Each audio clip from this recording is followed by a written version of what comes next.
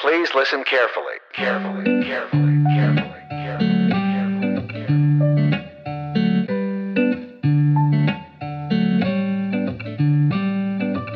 Hello, and welcome to the Utterly Moderate podcast, where two reasonable social scientists analyze important topics by clearing away politics, opinions, and ideologies to get to the facts.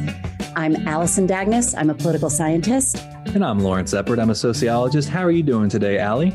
I am so great, Lawrence. Thank you for asking. I am great because today we are so very, very lucky to interview Charlie Sykes, who is the editor-in-chief of the website, The Bulwark. And I am sure that many of our listeners are familiar with the work of Mr. Sykes. He is a former conservative radio talk show host. He has written many, many books.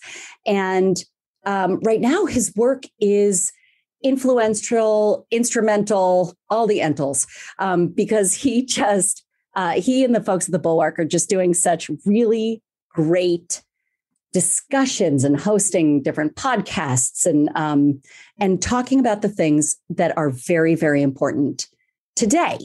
And I am also sure that listeners are wondering, do you guys have a crush on the Bulwark? Because we interviewed Jim Swift from the Bulwark, and now we're interviewing Charlie Sykes. Well, to be fair, you do have a crush on Tim Miller. I do very much have a crush on Tim Miller. There's no two ways about that. And I know that he's sitting there thinking, nope, never going to happen, lady. But it's an intellectual crush, Mr. Miller. It is an intellectual crush. To be fair, I also have intellectual crushes on JVL and Sarah Longwell. So, I love the Bulwark very much because there are opinions that these writers and these podcast hosts espouse that I agree with. And there are also opinions that I happen to not agree with.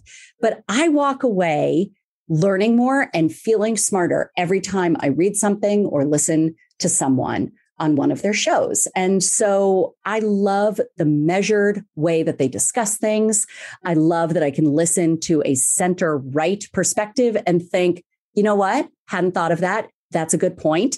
And then also listen to a center-left perspective and say, yep, that's what I thought. And that's also a good point. So I got to tell you, I am a huge fan of the Bulwark and an even bigger fan of Charlie Sykes. I also love Charlie Sykes, and I think it's very unfair that he seems to have everything. He's like, it's like Tim Miller. He has everything, right? He's smart. He writes well. He's got a great radio voice. It's hard to do any one of those things really well, and yet he has all of them. And I love the Bulwark. I know that you're a member, just like I am. And what I really value about these commentary sites, they're not journalism, right? So we should be clear that when you're making your media diet, you should have, really multiple solid, credible journalistic sources, right, to get your news. But there's always room for some really solid commentary, right? So here are the facts, and what should we do? What sorts of policies should we develop about these facts, right? And it's important, not every issue can be solved by liberal policies. It's important to get that conservative perspective. And the Bulwark does it fairly, right? They don't try to spin facts. They never step out off of an empirical ledge. They say, these are the facts. We agree on the facts now. From a conservative perspective, this is what we think. These are the policies we think would make sense, right? And so I just think they do such a fair job. They deal in the real world, which is where me and you want to be, the real world of facts and real data. And then we can have the debate about what should we do about these things. I agree. I think that's the reason that both of us are super fans. And so I think without further ado, what do you say? I think we should bring on Charlie and his radio voice. Charlie Sykes, thank you so much for joining us today. It is a real treat. I have to say that. Thank you.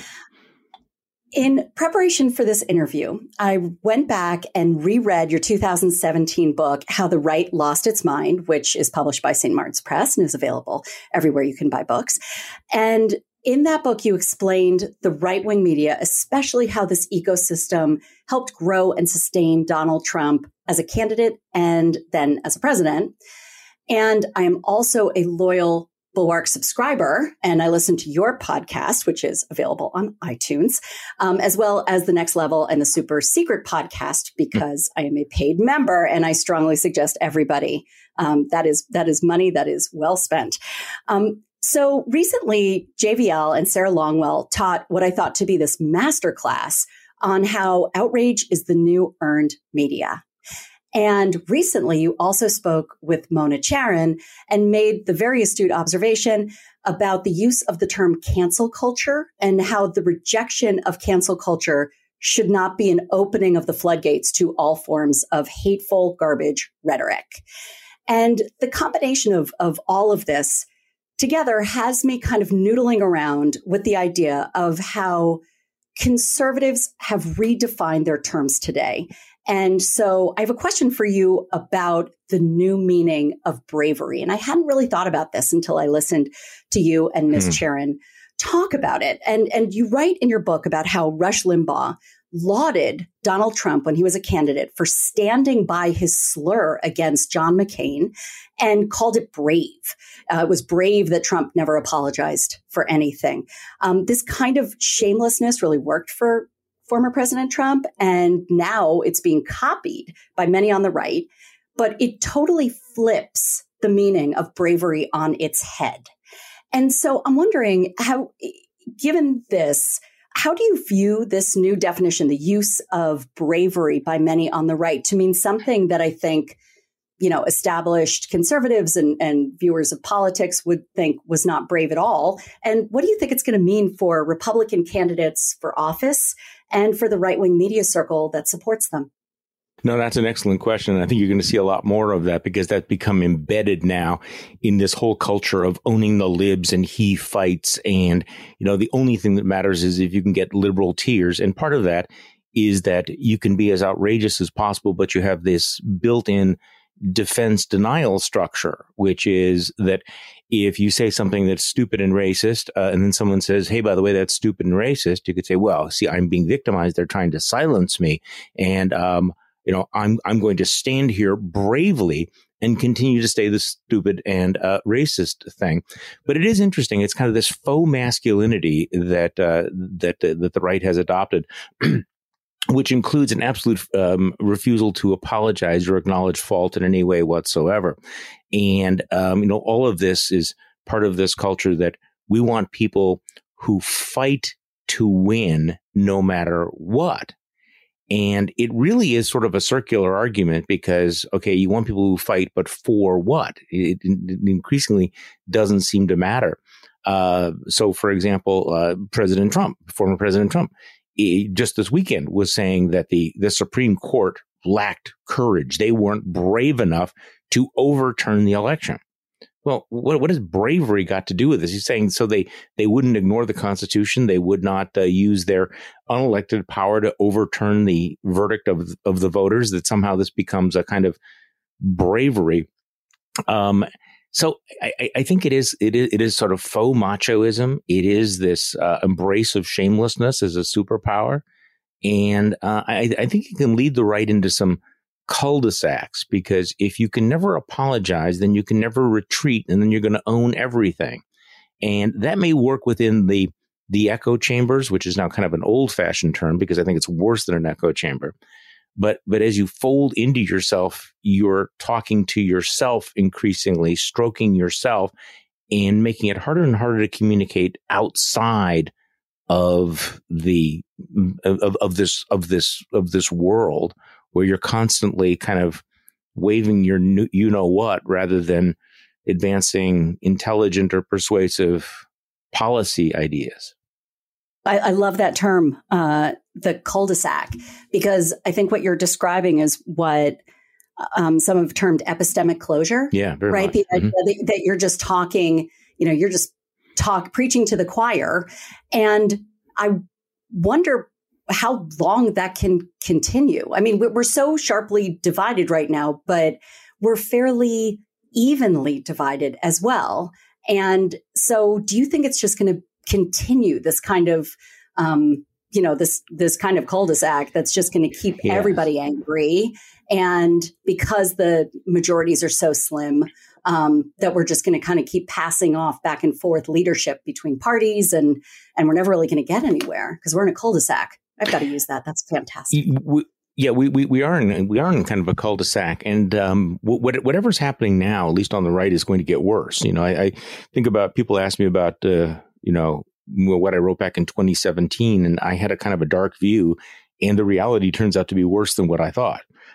Every single trend there has accelerated in terms of this, the creation of the alternative reality silos, and in terms of the sort of the celebration of this kind of tribal barbarism. But it is kind of turned back in itself. It's funny that we're doing this podcast today because I did the Bulwark podcast with Nicholas Grossman, and we were talking about his piece in the Bulwark, where he talks about conservative fanboys, how they're increasingly talking to themselves. It's like a group of movie fans who begin to use sort of a code language that, if you don't know the backstory, if you don't know all the references, you have no idea what they're talking about. And the analogy he used was, it's a little bit like watching WandaVision, that if you don't get all of the old sitcoms, or if you don't understand the Marvel universe, you can't really understand what's going on there. And so the right-wing media has become this kind of, inside wink, wink, wink, where you get a dopamine hit if you understand what the reference is. But if you wander in from outside, you go, what the hell are you people talking about? No, really, I don't get that. What is that? What is that signal? What does that mean? What is that narrative that you're pushing? And you go into Ben Shapiro world, or even much of Fox News, and you do get people who are, speaking to themselves in this very self-referential language, these self-referential images. So I think that's going to continue to get worse. But I think that the real possibility is that it will continue to shrink the conservative appeal to anyone outside of that epistemic bubble. Have you ever heard of Will Sommer? He's now at the Daily Beast, and he used to be at the Hill. Sure, follow his stuff very much. Yeah. Oh, he's so great. Mm-hmm. He told me about that. I wrote a book a couple of years ago about right-wing media, mm-hmm. and I interviewed him, and he was talking about this in terms of particularly the conspiracy stuff. And I interviewed him 2 months after QAnon first started on Reddit. And he was talking about high context culture. And the way that he referred to it is, it's as if you have dropped into a soap opera at like the 300th episode, right? Perfect, yeah. Isn't that so great? And so they keep going back to the same boogeymen because the characters. And so that it's Hillary Clinton. And even though she's gone and really doesn't play much of a role anymore, but it's somebody that you can hang your hat on. And so as you're talking about this, it makes me think that not only now is it the conspiracy folks, but it has leaked into the broader, more mainstream conservative media as well. No, there's no question about it. That it has. It's like a blast radius of watching that, of the craziness. And I was also thinking about it. I'm a little bit tired of talking about it for a variety of reasons. But why Ron Johnson sounds as crazy as he does. Well, it is crazy. But part of it is that it's incomprehensible that he's saying these things unless you understand that he's gone down these rabbit holes, that he's living in this universe. And so that if you know the code words and the reasons why he says it, then suddenly it's like, aha, okay, that's what he's saying. That's why he's doing this. And, it may be slightly unfair, although I think it's only slightly, that, I was talking with some reporters at the New York Times about this, and I tell people I don't exactly know what happened to him, but he's gone from somebody that, was in the world of a chamber of commerce Republican to somebody who now sounds like he reads the Gateway Pundit on a daily basis. I don't know if he reads the Gateway Pundit on a daily basis, but I wouldn't be shocked to find out that he does, because if you spend time in that corner of the fever swamp, then a lot of the things that he says will fit in. It's like missing pieces of a puzzle. But to anyone on the outside, you're going, where's this nutty stuff coming from? And so that's how people who sort of wander outside this bubble, this cave, sound like in the broad daylight. And you're right. I think it fits into probably a broader pattern, regardless of ideology, of kind of the way that we're shortcutting everything. We have code words for things now, and so we don't have to talk about anything larger than all lives matter. And you kind of get the idea, right? Mm-hmm. Everything is just kind of has like a nickname or a shortcut. Right. Sure. And and that, I think it's pronounced on the right. And because there is that blurring now, it just has spread everywhere. I liked your blast zone. That's really good also. Your discussion recently about JD Vance, it sounds almost similar to your thoughts about Ranjan, that these were folks who were mainstream and then kind of fell out of that. Well, it is interesting. I've often thought that there was this vast invisible vortex that pulled otherwise reasonable people toward the extremes. And, and I've watched this over and over and over again, and we wrestle with this. I mean, I'll be honest with you. A lot of us wrestle with the question of, okay, were they always like this, or did they change in some way? And of course, it's complicated because, we're not all one way or the other way. But, I'll get to JD Vance in a moment. But there are people who are normal, reasonable politicians who suddenly then begin to sound crazy. Why? Well, because they understand what the incentives are, what the incentives to be asked back on Fox News as a guest are, what it takes to get clicks, how you raise money. There's certain buttons that you push if you want to do that. And it is sort of like, in search of the dopamine hit, that you constantly need to be more outrageous, stoke the outrage. If you if you're a wannabe right winger and you go on Fox News and you do it on the one hand, on the other hand, well, let's, let us reason together. Let's engage in nuance. That'll probably be the last time you're asked on. On the other hand, if you go on and you say Barack Obama's rhetoric, is responsible for those cops who are dead, well, then you become Sheriff David Clark and you realize, hey, I've been asked on, I'm becoming famous and I can do this, but I have to keep that level of outrage higher and higher. And so you see that transformation into a complete, like, what the hell happened to you, man? I mean, but JD Vance is also kind of what a cautionary tale, because he's a Yale graduate, smart guy, best-selling book, clearly a thoughtful person who now has decided that he wants to go deeper into Trump world. And what he's doing is essentially setting aside that nuance and that thoughtfulness. And he knows what the buzzwords are. He knows what he's got to say. He knows what the button, what these shorthand phrases are. Attack immigrants, kind of roll your eyes, give a wink, wink to QAnon over here. And with him, it seems so extreme because you kind of know that he knows better, but he also knows what the formula is that leads to success these days. That is as heartbreaking as it is realistic, because the idea that these bookers need to bring the heat, they just need guests who are going to come on and just rile everybody up. You're right. Well, that it's only going to continue. By the way, in that context, I had a conversation off the air with a longtime friend whose name you would know. And we were talking about this, about various people that we knew that had gone crazy and why it keeps happening.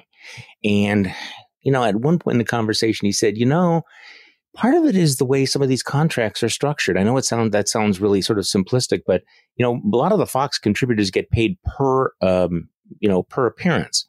And so if you get paid, say, $500 per appearance, the incentives to get asked back becomes much greater. And so it basically becomes a competition, that you need to give them what they want. And so, again, it's sort of like you say certain things and you get the pellet. And that's.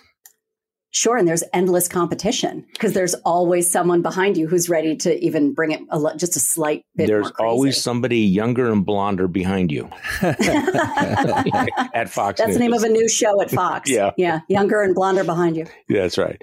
And who is not burdened with self-reflection or having ever read a book, I mean, it's like, you're never going to win a dumb off with Tommy Lauren,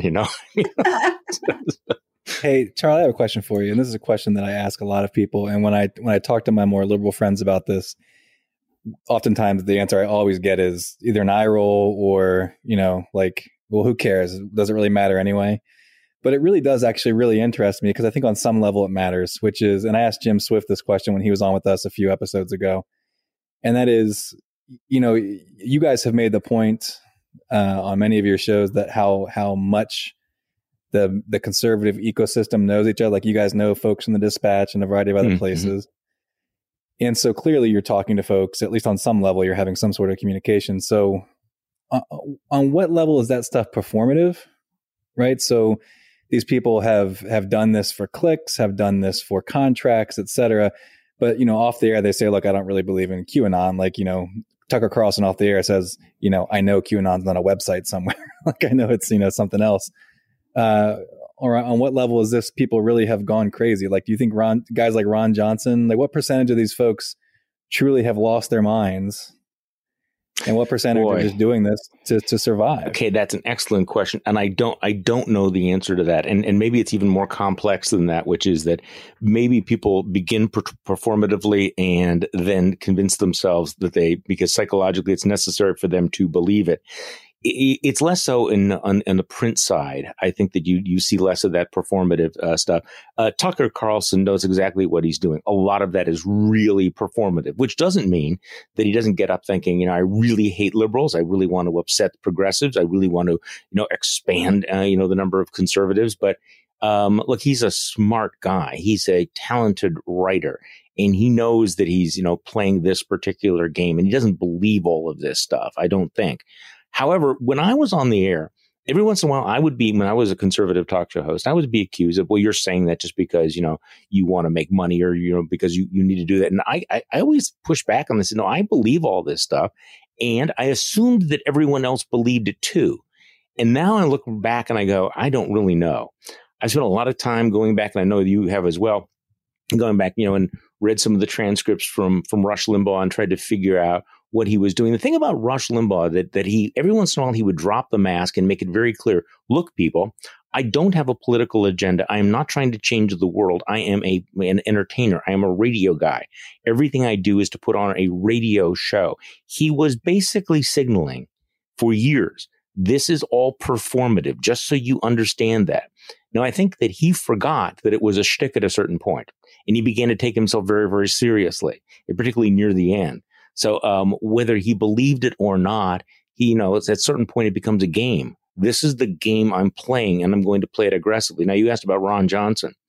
I have to tell you that I think that Ron Johnson is so far down his own rabbit holes now that he deeply believes a lot of stuff he is saying, that when he is accused of racism for contrasting the law-abiding Trump supporters who would never break the law while they were attacking the Capitol with Black Lives Matter protesters, and people say that's racist. He doesn't see it as racist at all. This is exactly the way he sees things.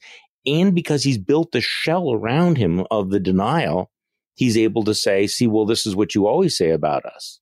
I mean, he's able to push back on it. So I think he actually does believe it at this point. But then you get to the people like the Josh Hawleys and the Tom Cottons and Ted Cruz, and a hell of a lot of it is just performance.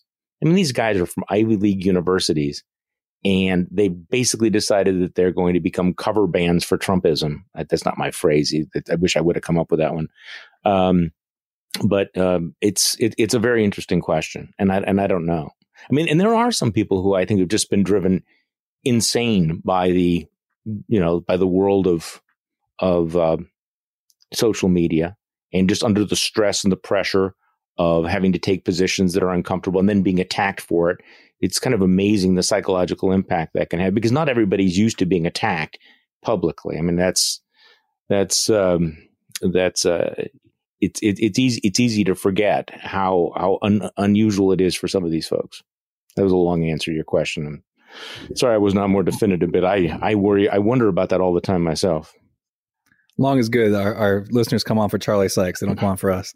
So, but I guess my follow up to that question would be that really undermines, like, look, if it's just entertainment, if it's just owning the libs, then fine, then it's entertainment, right? But that really undermines the whole argument for why these folks exist. These folks say they exist, and people who listen to them say they exist because they can't get real unfiltered news and commentary from the mainstream press, right? And so they need it from these folks. And then folks like Tucker Carlson go to court and say, no reasonable person would ever believe that what I'm saying is true. Everybody knows that I'm just making this stuff well, up. Alex right? Jones made that too. He, at one point said he was an entertainer, and it's like, really? Interesting. So my question to you is, you guys in the Bulwark have been making this point lately that, Reagan perhaps was, his approach was appropriate for that particular time. Maybe Biden's big government approach is good for now, and maybe there'll be a different approach that's needed at a different point in time. When it comes to things like tech and media and disinformation, the idea that we can just flood the zone with good stuff and the idea that that will take care of it. I don't know. Empirically, you can make that case. Things just, as you've said, just keep getting worse. Like, do we want to risk, like with the insurrection, for instance? I don't like big tech canceling big politicians, but there was an immediate threat, right? And so Trump was taken off of Twitter. I mean, are there some immediate actions we should be taking to correct this media this disinformation ecosystem? I'm sure there are, but I tend to agree with you. I don't know what the answer is. I don't know what the answer is when you have so much of it out there, so little pushback against it, so many people who are willing to believe it. And there's actually a little twist there that it's one thing to have people who lie and then people who are misled. Old story. What we have now is, I think we have a large portion of the public out there that kind of knows they're being lied. They don't really care.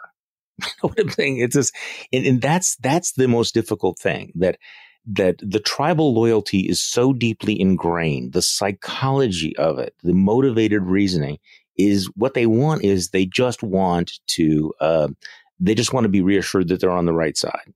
And so that's very, very difficult to break. And this is where, when I was working on the book, I stumbled upon the social psychologist who said, we have been maybe raised to believe that the human mind is designed to find out what is true, what is right. Well, maybe in fact we are wired. The human mind is wired to strengthen our bonds to our tribe, and any piece of information that strengthens the bonds of the tribe will be accepted. Anything that challenges that is considered to be dangerous. And I think that there's an insight there. But I have wrestled with this question for the last 5 years. I was actually on something called the Knight Commission on Restoring Faith in Democracy and Media. And we spent 2 years just trying to figure out how do you counter disinformation? And I won't say that I came up with anything, because you can't just flood the zone with more good stuff. I'm sorry. I feel like I ought to have an answer to all of this, but I think what's happened is that the entire ecosystem has been thoroughly corrupted. It's not just that you have disinformation. It's the unwillingness of other trusted voices to call out the disinformation. So it's one thing. We've always had politicians who will spout bullshit. Radio edit. So Ron Johnson comes out and he says something that's not true. In a healthy political environment, there would be pushback from fellow Republicans. There would be other voices that would say this is just wrong. And those other voices would be the trusted voices on Fox or on National Review or within the Republican Party. And you don't have that.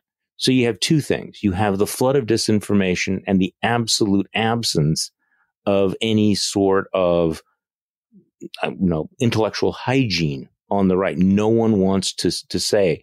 And as long as that's the case, and I don't see that changing anytime soon, things will get worse. And the reason I don't think it anytime that won't be changing is January 6th was kind of like the ultimate test. It was the ultron of how far are they willing to go. That if you can have the president of the United States spend months lying about the election, ginning up an insurrection that actually leads to violent, deadly attacks on the Capitol in order to stop the counting of the electoral votes.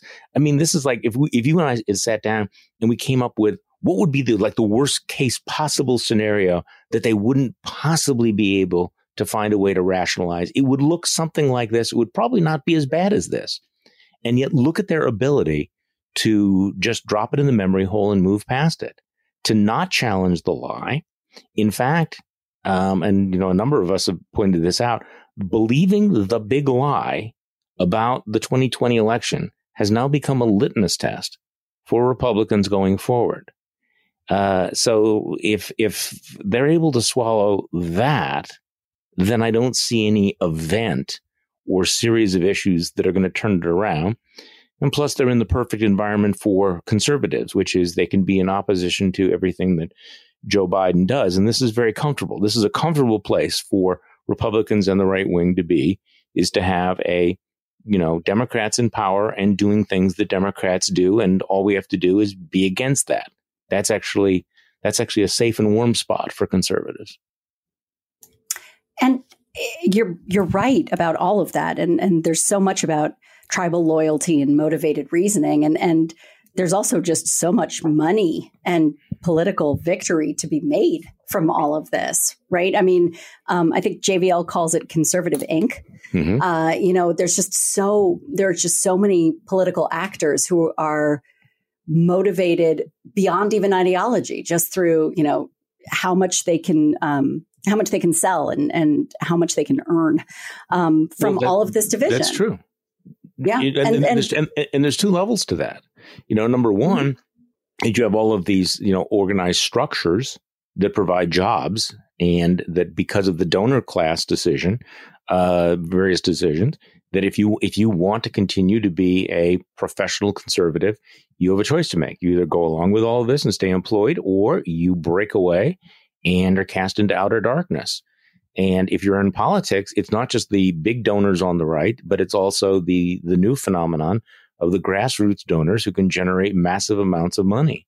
So again, all of the incentive structures on the right are lined up to tell people. And I'll be honest with you, I've asked myself, if I was 30-something as opposed to what I am, and I had a career ahead of myself and I wanted to still be in the conservative movement, would I have been as outspoken as I was? And the answer is clearly not, because I understood that when you broke with Trump, your viability within the conservative movement was, I thought it was challenged. Turned out to be much more, a much smaller desert island for those of us in exile. It strikes me, I had not thought about this, although I do have a question about coming in from the wilderness. But is it possible that by starting the Bulwark and with its success, that you have actually modeled for people some good behavior? Like maybe you cannot sell out and you can speak honestly, and maybe you will have a pretty great career ahead of you. Just a thought. Well, I would hope so. But I think part of it is that, there's life outside of the silo. But if you think of most of the loudest, former Republican Trump critics, their careers are outside of that. You'll find them on MSNBC or CNN, not really within the quote unquote conservative media ecostructure. So what we had to do is we had to invent a whole new, lane in the media ecosystem. And of course, the jury's still out. I would say that there's what we're doing, what the Dispatch is doing. The Dispatch, I think, is maybe 2 clicks to the right of us at the moment in terms of audience. That we are, we're center right, center left. Maybe leaning a little bit over to, being willing to collaborate with the Bidenists, whereas the Dispatch is still leaning a little bit right. But these are new lanes separate from the traditional national reviews on the right. I guess it just, for me, shows that there's a real hunger for that. I hope so. Because, as people, if I ever give a talk, someone will come up afterwards and just say, I just want more centrist stuff. I don't want this exacerbation outside on the wings. And I guess this kind of dovetails in with another question that I had for you, which is, where should the real conservatives, where do you want the real conservatives to go? Because many on the right are wondering what is so conservative about the Republican Party today. And there was that recent article in Punchbowl that listed all of the issues where the current incarnation of the GOP just diverges wildly from what the Republican Party used to be in the before times. It's like fiscal discipline and defense policy and trade and all that sort of good stuff. So conservatives have obviously been in the wilderness before. We've all read all of those wonderful pieces, but there was a party to return to. Where would you like to see conservatism go next? Well, I'd like to give you a really definitive answer to that. But first of all, I'd have to ask, what does the term conservatism mean anymore? What does it mean to be a conservative? Because I honestly don't know. It's one of those words which has been robbed of its meaning. And I mean, not just in a policy sense of what Republicans are going to do, but exactly, okay, so what does it mean to be a conservative? What are we conserving? What is the most important thing? And I think that it had become kind of brain dead over, last few years, that we hadn't really noticed that in terms of public policy, conservatism basically became tax cuts and anti-abortion. And let's keep the pro-life movement really, really, really ginned up so we can get more tax cuts. It really became sort of down that. And then, of course, we really, really dislike the extremes on the left. But I really don't know, because there are so many different strands of it. And some of it seems just utterly obsolete because you have to change with the times. And so we can't resurrect zombie Reaganism. That doesn't necessarily work. I mean, conservatism used to be, this fusionist movement that was held together by Cold War ideology. Well, as soon as the Cold War ended, that all fell apart. So what is the future? Is it libertarian? Is it more socially conservative? Are they ever going to come back together again? I honestly don't know. And I will be honest with you that it is important to make a distinction between conservative ideas and the conservative movement. Okay. The conservative movement has been so thoroughly discredited, and I am so thoroughly disillusioned with that movement, how willing they were to accept the unacceptable. And I can't imagine being in the same room with them anymore. But so what is the implication for the conservative ideas? Because I do find myself thinking, did you ever actually believe any of that stuff? Was that, Stuart Stevens has a book called It Was All a Lie. I'm not willing to go that far, but I'm really open to this, that a lot of this stuff was you sort of just latched on to these quote unquote ideas to justify some other identity. I really don't know. I really do wrestle with that, because there was clearly, even in the best of conservatism, there was a recessive gene of things that were quite ugly. And people like me and Bill Kristol and others thought that, again, they would stay recessive, that it would still be off in the corner. And we knew it was there, but we ignored it. And now we're faced with realizing that, no, maybe it wasn't recessive. It's become dominant. And this, I think, requires us to go back and retrospectively ask, did we really understand conservatism, since World War II, properly? So if I sound a little bit ideologically adrift, it's because I am. Before Trump, I think that a lot of people thought of the ideology as kind of this huge buffet table, and you kind of had to have everything. You had to go through, and it all came together. So if you were for the flat tax, you also had certain ideas about abortion, and then you had certain ideas about guns, and then you had certain ideas about that. I think has been completely upset now. And so I'm willing to say, I'm not going to take the whole thing. And I'm also not going to go to the heights of the conservative movement, the commanding heights, the people at the Heritage Foundation, and say, tell me what your thoughts are about the size of government, because I know you people are completely full of bullshit. Radio edit. So I'm not sure who gets to define those things anymore.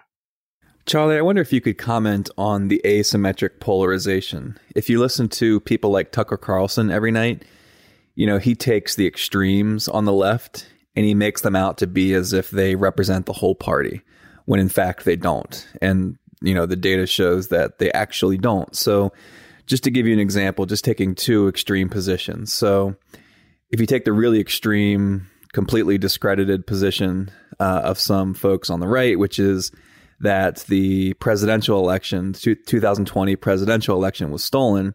Of course, it's been discredited by numerous courts and election officials, but somewhere around 70% of Republicans believe that it was stolen. Polls in late February show that that's still the case, somewhere around 70%.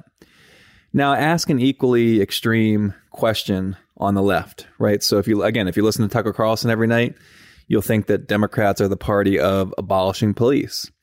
Well, we know that's not the case, right? So President Biden has come out and said he strongly opposes that idea, and Democrats don't support it either. So if you ask, an Ipsos USA Today poll actually asked folks this in early March, earlier this month, they asked, do you support reforming the police? And about 3/4 of Democrats said, yes, we support reforming the police. If you ask them, do you support abolishing the police? It was only 20%. Now, is that a small number? No, it's not small, but it is not anywhere close to a majority, right? That's a small number. I just said it wasn't small, but it's not a majority, right? So 1 in 5, 20% of Democrats support abolishing the police, but about 70% of Republicans think that the election was stolen. These are both extreme positions, right? But one sort of dominates the party on the right and really can define some of the craziness that is happening on the right. And one is present on the left, but doesn't dominate it. It's not the overwhelming majority of people don't believe it. So it's been asymmetric. Oh, there's no question about it. And because the Democratic Party, what's the old joke about the Democratic Party is not being organized? I don't belong to any organized political party. Is that what Will Rogers? I'm a Democrat. Mm-hmm. I think that's far more true. And the Republican Party used to have that kind of personality as well. It wasn't totally ideological, and that's been a long time coming. This party is completely different even than it was a decade ago. And I keep going back and thinking, how did that happen? I mean, in terms of like the cult of personality around Donald Trump, as popular as Ronald Reagan was, there was never this kind of a cult. He never had this kind of clout at all. People were free to criticize Reagan on a variety of things without running any risk of being excommunicated. Same thing with George Bush. Now, look, there were some things. David Frum tells some stories about when he was, kicked out of one of the think tanks for taking a certain position on Obamacare. But it was not this kind of uniformity. It was not this kind of real passion.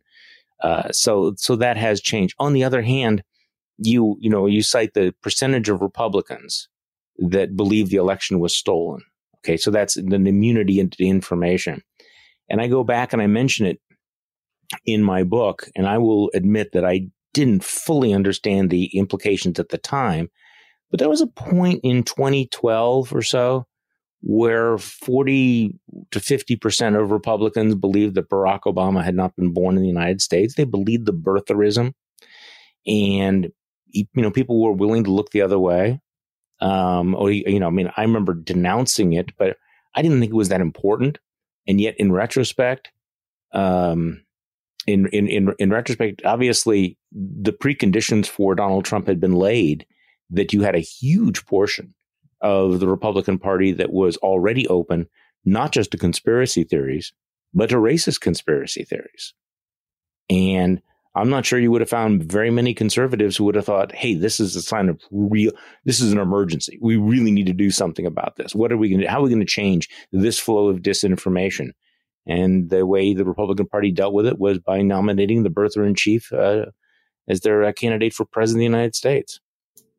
Part of that might tie in with the Ron John problem, right? If he doesn't consider himself to be racist, right, because he's not surrounded by anybody who looks or thinks differently than him, then, it's possible. Because if you look back, there was a great Saturday Night Live skit, in the 1980s that had a whole bunch of people standing in front of the Capitol, and they showed an African-American man saying, I am the Republican Party, and then an Asian woman saying, I am the Republican Party. And then it took a wide shot, and it was all white men in suits saying, we are the Republican Party.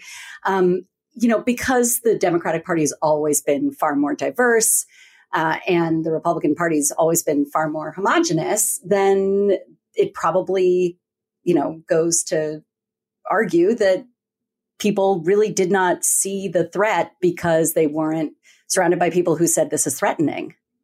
Well, okay, let me tell you a little story about Ron John. This was before his reelection in 2016. And it's one of the reasons why I find what he's doing now to be so completely amazing.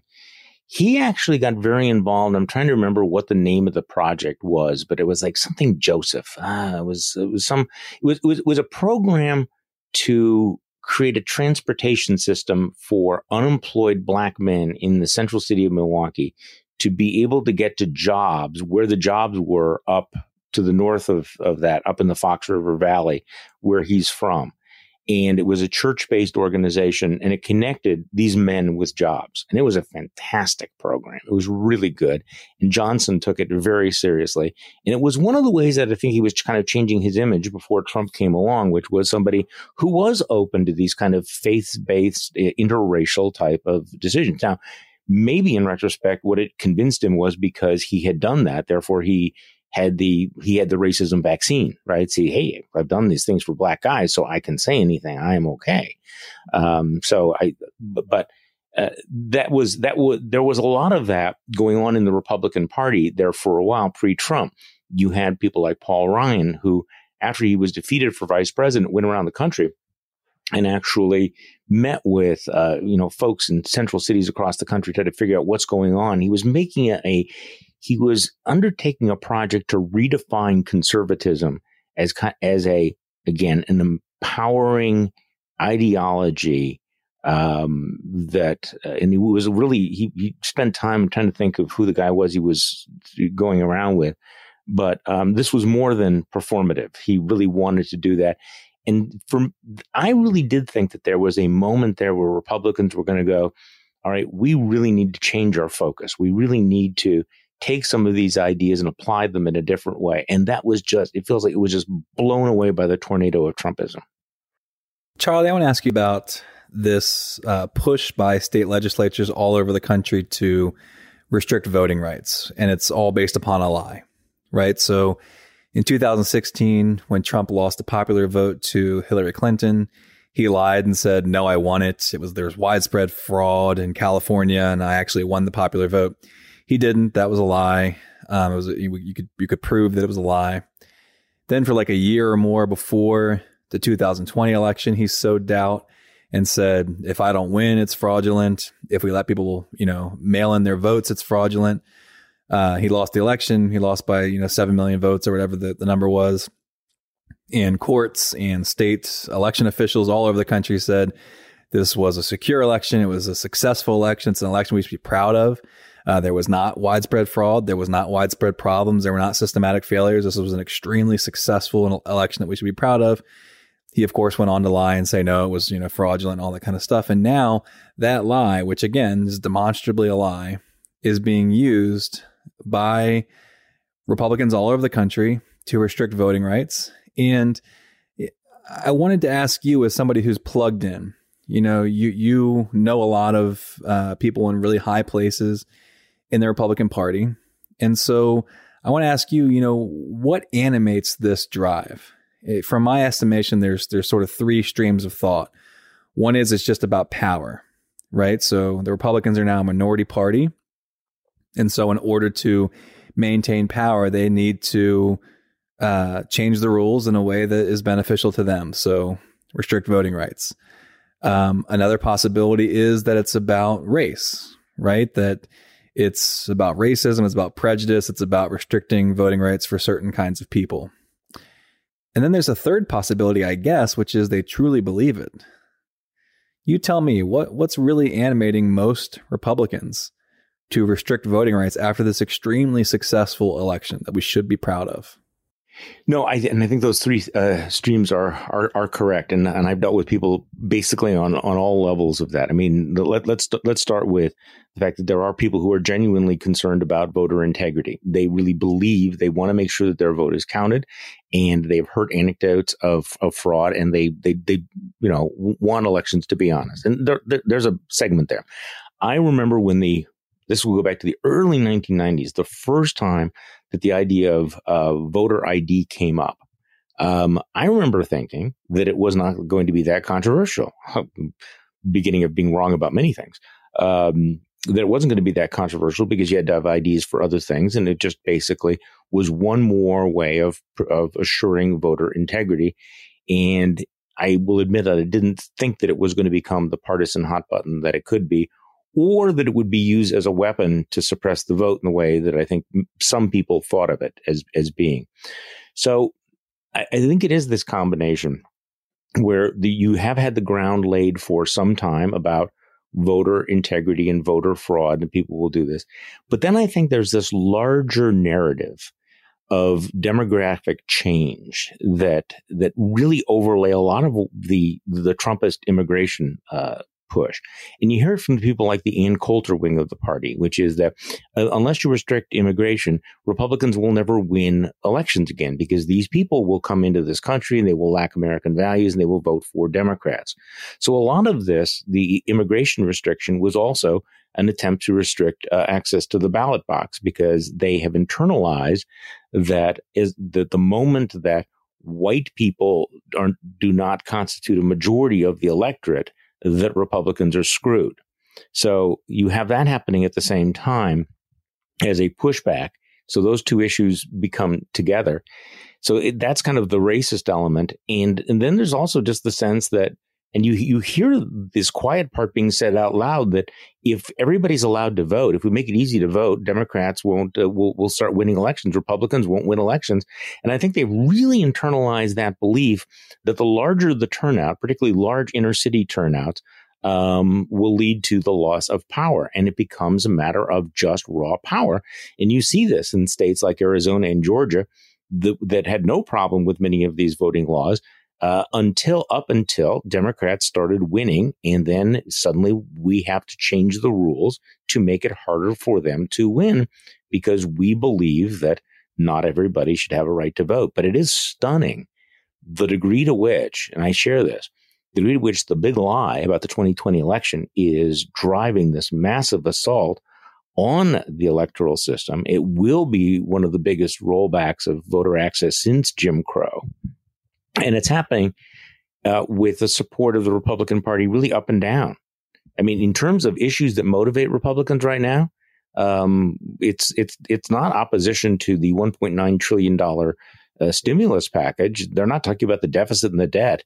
What really gets really appeals to the Republican id right now are these electoral changes. And by the way, it's worth remembering that in 1965, when the Voting Rights Act was passed, it passed the United States Senate by a vote with 79 votes. Republicans did not used to be against voting rights. When the Voting Rights Act was reauthorized under George W. Bush, I believe the vote in the United States Senate was unanimous, and Bush then re-signed it. So this assault on voting rights is in some ways a very recent phenomenon in the Republican Party. People who listen will push back and say there's been voter suppression going back to Jim Crow for many years.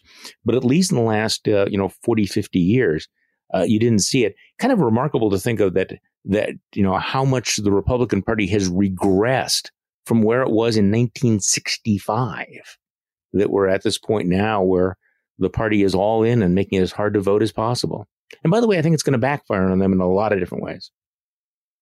Well, and maybe I'm not a political scientist like Allie, and I'm not a political lifer like you, Charlie. So maybe you guys will both laugh at this question and say, "Oh, Lawrence, how naive you are." But traditionally, when this happens to a party, you adjust your platform so that you also have 49.9% of the country voting for you, and the other side has 49.9%, and you duke it out. So what the Republican Party did was, and they had that pre-Trump, so that they adopted a guy and a platform that made them less popular. Yeah. And rather than adjust that, they are now just attacking voting rights. That seems totally insane and illogical. And you guys have made this point in the Bulwark several times, like it's suicidal. Well, I think that they think, yes, I agree with that completely. But I think that some of them are also thinking that, look at the demographic changes in this country. Unless we make those changes, we're going to be wiped out anyway. But you're right. A healthy political party does try to expand its appeal as opposed to narrowing the electorate.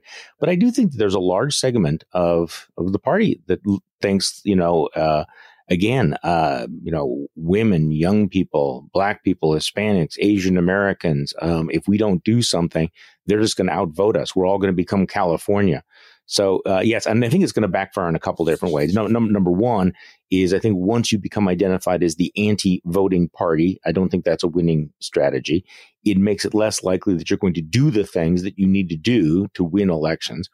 And then number three, some of these changes, I think, are going to have the effect of suppressing their own vote.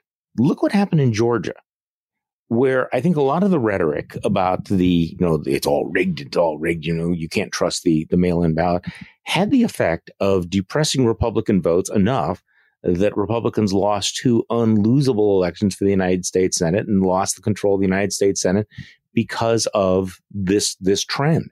You want to talk about, in terms of the thesis that this whole anti-voting effort is going to backfire on the Republican Party, exhibit number A would be, look at the state of Georgia, people. And it seems like that the alliance right now between the elites and that conservative incorporated and then the voter base, it's like instead of having that buffet that you were speaking of before, it's really sort of 2 factions, and folks who are smarter than I am call this plutocratic populism, but these factions are at war with one another because the folks who are trying to maintain that donor class, they are advocating for policies that the voter base does not necessarily like. And you throw all the media into that. And what you end up with is a very, sort of bottom up, demand side calculation. And then when you throw in the idea that we have just gerrymandered everything, it's not just congressional districts, it's also we have sorted ourselves by moving to different states. Right. And we are watching different forms of political information. I'm not going to call a lot of it news, but political information. And then you get on social media and the algorithm just feeds you exactly what you already believe. So you're hit with all this confirmation bias stuff. And I live in a very Trumpy district, and the folks around me really don't know anybody who did vote for Biden. And so when they are told that, in fact, he stole the election, it resonates and it feels real. Because when they go outside, if they go to the barber shop, everybody there voted for Trump and all their neighbors, there's Trump sign after Trump sign. So it feels real, and all of the other stimulus that they get from their, congressman to their senator to all of their friends on Facebook, it all reaffirms not only the big lie, but everything else that's going with it. And that's exactly right. I live in an area roughly like that as well. This complicates, by the way, you mentioned gerrymandering. This complicates the problem because in the state of Wisconsin, where we are hyper gerrymandered, it's kind of difficult to draw the lines considering that people have clustered, rather dramatically into certain areas. So you have, 90% Democratic districts next to, 80% Republican districts. What are you going to do with that? It is actually the sorting out has been very real, both in social media and physically. You mentioned the plutocrats and populists, how they're at war with one another. They're actually not at war anymore. Everybody's surrendered. If you'll notice, I thought after January 6th, there was that moment when you thought, okay, so the mainstream of the party is going to push back on this. Now I think that to the extent there's a civil war, it's that certain of these folks, the Chamber of Commerce types, the Mitch McConnells, just go into their studies. Really, what is their plan for the future? Because they don't have a strategy, and they certainly lack the will to fight back against him. And so I do think there's a little bit of like, maybe it'll just go away. It'll go away somehow. I'm not going to do anything to make it go away, but maybe something will come up. Something will happen. Maybe the sweet meteor of death will hit Mar-a-Lago. Because beyond that, explain the Mitch McConnell, strategy for winning the Civil War. I think a lot of people who are really plugged in, who are in academia, or Charlie, folks like you who are really plugged in to the politics of all this stuff, I think you can really miss, and we can miss, I include myself in that category, but I think we can miss just how much this stuff really is real to a lot of people, right? So I have people in my social network who are educated people. They have jobs that require them to have, really a high level of intellectual ability, and teachers and engineers who tell me that Tucker Carlson actually is a news source. Really? who believe the election was stolen. I don't know that we're being pessimistic enough about how much respectable, educated people are buying into the disinformation. Oh, I agree. And I mean, JVL is our resident, super pessimist, but I'm not that far off of this, because he makes the distinction between the established party and the grassroots party, and understand the established party has no power. The institutional party has no power in the Republican Party. It's all what the base wants, and the base wants this stuff, and the base is going to want this stuff for a long time.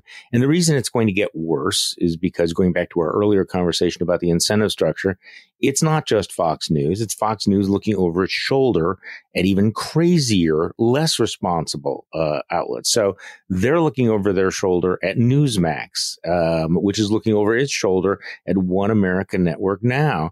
And so the incentives, so for the people who thought that Fox News would move back to the center and to sanity after the election, they misunderstood the fact that Fox knows that it's facing an existential threat from its right. They don't want to get outflanked on its right.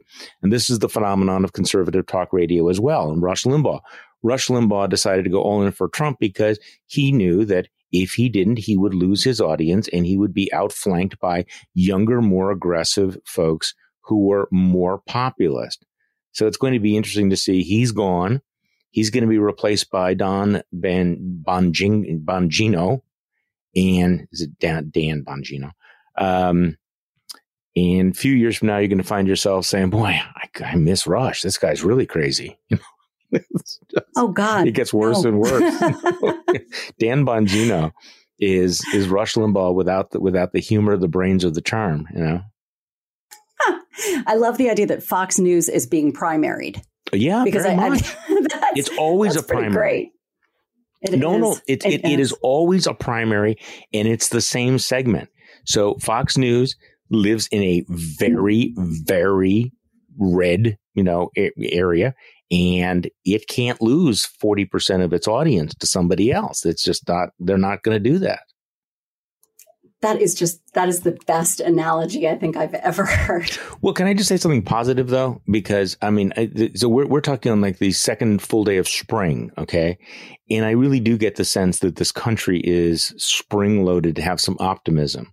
That the spring is coming, the vaccines are out there. We may, unless we blow it with the pandemic, thank you, Florida and Miami. But that's going to pass. The economy is heavily juiced. And it's certainly possible that what's going to happen is that America just has this burst of good feeling that lasts for at least more than 5 minutes, and that it benefits the non-crazy element of our politics. So, the flip side, of course, is the border could, catch fire, and we could have more, protests if the officer in Minneapolis is acquitted, and there's urban riots and things can go wrong. But I think there's some of the poll numbers are showing that people are thinking that the country is going on the right track. And we're seeing numbers that we haven't seen in a decade. So there's some positive stuff. I have nothing positive to say about the future of the Republican Party, but maybe the future of the country for people who are not so online. If you don't sit around thinking, oh my God, which direction is the Republican Party going to go? What's Josh Hawley going to say? Now is Ron DeSantis the future face of the Republican Party? You're going to depress yourself. But if you look at America itself, this country is right now in a position to make kind of a pretty good comeback, which will drive the right wing crazy. Because imagine if it's Joe Biden who makes America great again. Oh man. Allie, I'll let you get the last question, but I do just have to say this. In a non-tribal time where we could actually see things more clearly, two of the unforgivables for me, there's a lot that Trump did that was unforgivable, but two of the unforgivables, one is, of course, undermining democracy. Mm-hmm. I mean, that's just, I never thought I would see that. The second was, and I'd love to just get your very quick feedback on this, and then Allie, you can ask your last question, but the second one was totally refusing to have a transition to allow the new incoming administration to deal with the worst pandemic since 1918. That is an unforgivable for a human, let alone a politician. No, I think that's it's stunning, and we shouldn't forget that. And I think it's going to be an historical blot on him. That'll be one of the things that people will remember about him, that he not only tried to overturn the election, but that he didn't show up at his successor's inauguration, and that during a national crisis, he basically went AWOL.